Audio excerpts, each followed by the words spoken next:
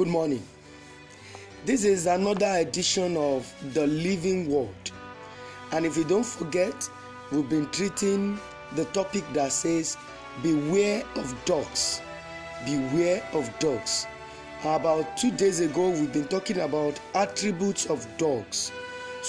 And I told you these attributes are the attributes that you see in some people that are dogs. People that will do nothing but to turn against you and tear you apart. So you have to be careful of them. Today we'll be talking about the attribute that says dog is an unholy animal.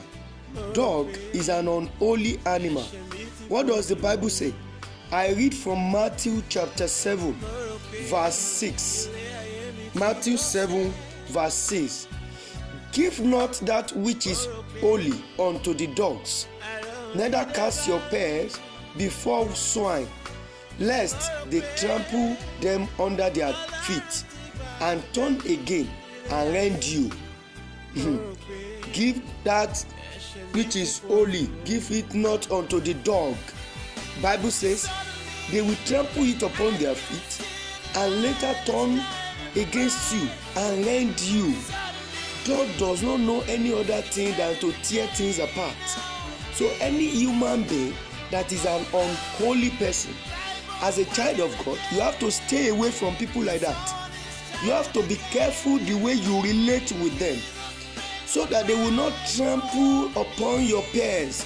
They will not trample upon your gold. They will not trample upon that which you cherish. That which you cherish is what they are targeting, and they will take it and trample upon it. So be careful. Anybody that you are relating with that is an unholy, that engage in an unholy activities all the time, be careful of people like that.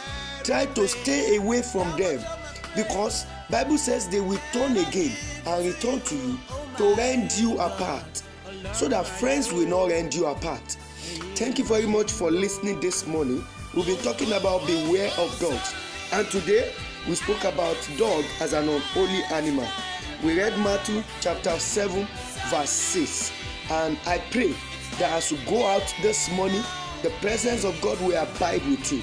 That which is your goal will not be trampled upon. That which you cherish will not be trampled upon. The insecurity around the country, around the whole world today, will not tamper with you. God, the protector of the land of Goshen, will protect you and your family in the name of Jesus Christ. Thank you for listening. I am Pastor Akinkunmi Obimakinde. Bye for now.